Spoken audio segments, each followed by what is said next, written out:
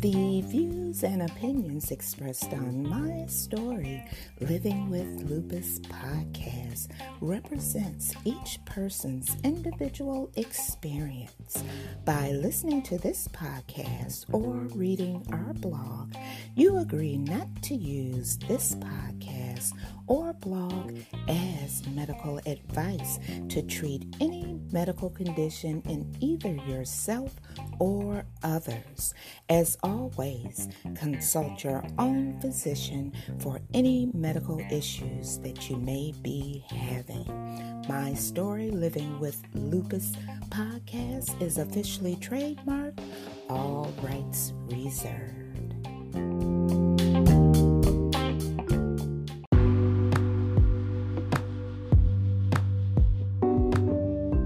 Thank you for joining me for another episode of My Story Living with Lupus. I'm your host, Susan Hendricks, and I'm so glad that you could join me on this Friday. Today I will be talking about treat to target in lupus. Also, you'll hear the latest in healthcare news. So are you ready? Now you know what I want you to do. That's right. Grab your cup of coffee, your cup of tea, and if you're listening late at night, now you know I appreciate you. So grab your favorite glass of wine and come on and join me right here on My Story Living with Lupus.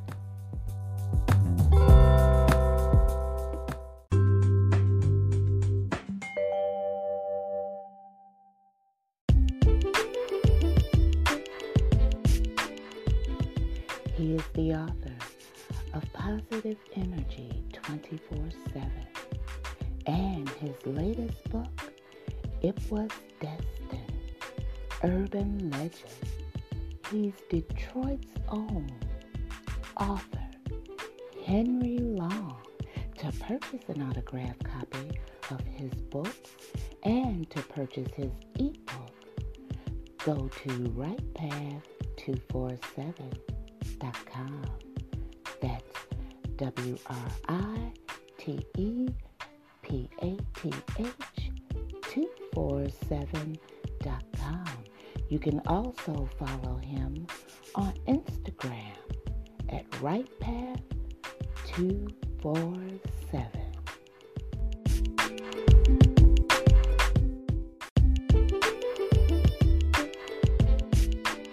If you would like to appear on an episode of My Story Living with Lupus, you can contact us at mystorylivingwithlupus@gmail.com.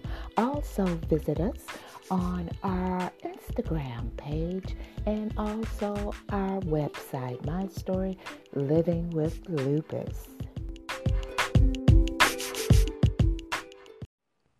Treat to target lupus. Treat to target in lupus. Another treat to target goal for lupus involves the prevention of flares, including nephritis, neuropsychiatric symptoms, and overall lupus symptoms. Prevention of damage also was established as a target, with the goal of preventing early and late organ damage by controlling disease activity and toxicity from medications. Understanding the treat to target principle in rheumatology. Treat to target is a principle or approach that has been successful in treating certain diseases and conditions. The strategy initially was used to treat hypertension, high cholesterol, and diabetes, but the scope has broadened and treat to target has made its way into the thinking of rheumatic disease specialists. A treat-to-target strategy must have these three things: a target, a way to measure if the target has been hit or achieved, available treatment options which make it possible to hit the target. Now, when it comes to treat to target in lupus, an international task force has been developing a treat to target strategy for lupus as well. The task force established that remission of organ manifestations as well as systemic symptoms of lupus is a primary target of treatment for lupus.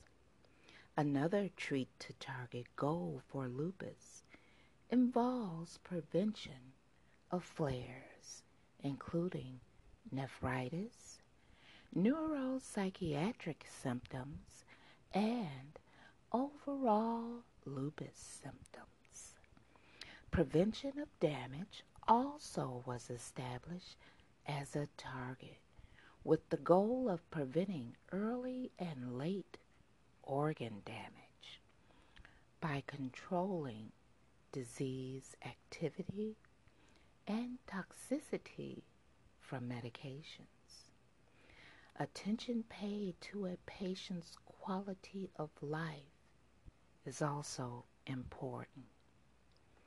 Going forward, the task force intends to develop definitions for lupus remission and minimally acceptable disease activity. There is also a need for better assessment of flares. While there is hope for new lupus drugs in the future, there have been many more developed and marketed for rheumatoid arthritis since 1998, when Enbrel became the first biologic drug approved for rheumatoid arthritis. Regarding drugs that are currently used to treat lupus, the task force will seek to determine if there is a low level of steroids that would be considered safe in a treatment of treat-to-target strategy.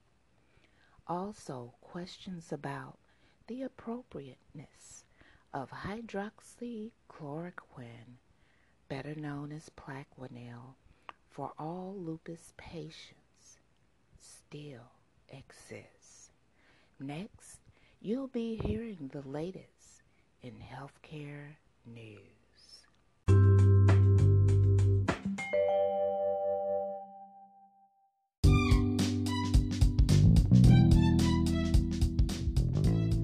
Motivational speaker, entrepreneur, and creator of Right Side of 50, Life Lessons with Sheila Smith.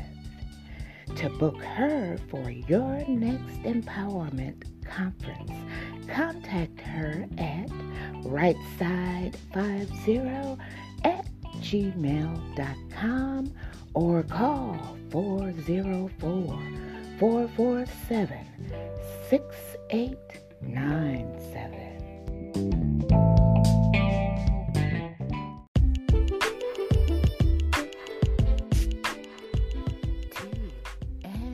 Conversation Brunch with motivational speaker and creator of Right Side of 50.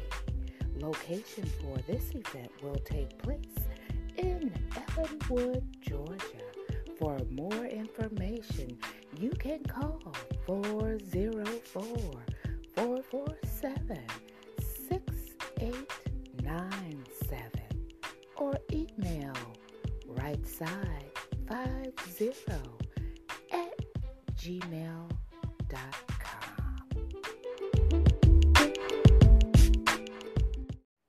Now for the latest in healthcare news. Johnson & Johnson settles with Ohio counties for $20 million prior to opioid trial. Johnson & Johnson and its pharmaceutical subsidiary, Janssen, agreed to a $20.4 million settlement with 2 Ohio counties Tuesday in an effort to avoid a lengthy and costly federal trial about the opioid addiction epidemic. The settlement allows the company to avoid the resource demands and uncertainty of a trial as it continues to seek meaningful progress in addressing the nation's opioid crisis, Johnson & Johnson stated on Tuesday. Johnson & Johnson will pay a combined $10 million settlement in addition to reimbursing the county's $5 million for costs used to prepare for litigation and donating another $5.4 million in charitable contributions to nonprofit organizations in connection with opioid-related programs. A number of companies are scheduled to face federal trial October 21st in the U.S. Northern District of Ohio over whether manufacturers of prescription opioids misrepresented the risk of long-term opioid use. An Oklahoma judge ruled against Johnson & Johnson in a similar case in August, ordering the corporation to pay $572 million to the state. None of these programs properly address the risk of addiction, and there was no training provided to sales representatives on the history of opioid use or addiction, according to court rulings. The defendant's opioid marketing, in its multitude of forms was false, deceptive, and misleading, according to a written decision.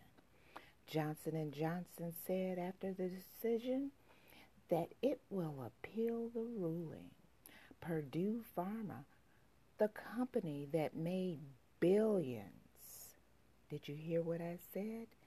Billions, selling prescription painkillers, OxyContin, filed for bankruptcy in September after reaching a multi-billion-dollar tentative settlement.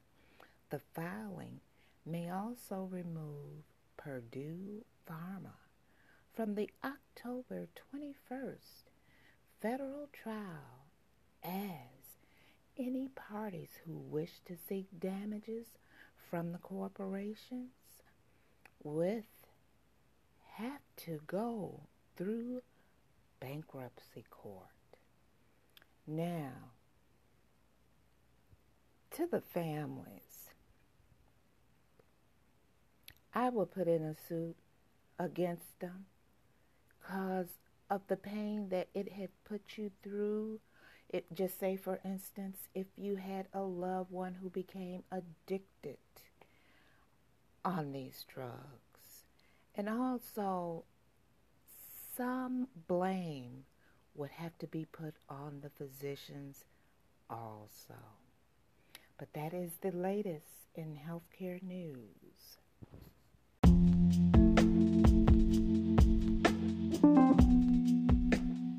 Well, you guys, it's that time for me to go. I know it was short. Please forgive me. But I complete some packing and prepare a few more things so I can leave out next week. So Utah and Nevada, I'll be seeing you shortly. But before I go, I want to leave you with this. Life's not about how hard of a hit you can give. It's about how many you can take and still keep moving forward.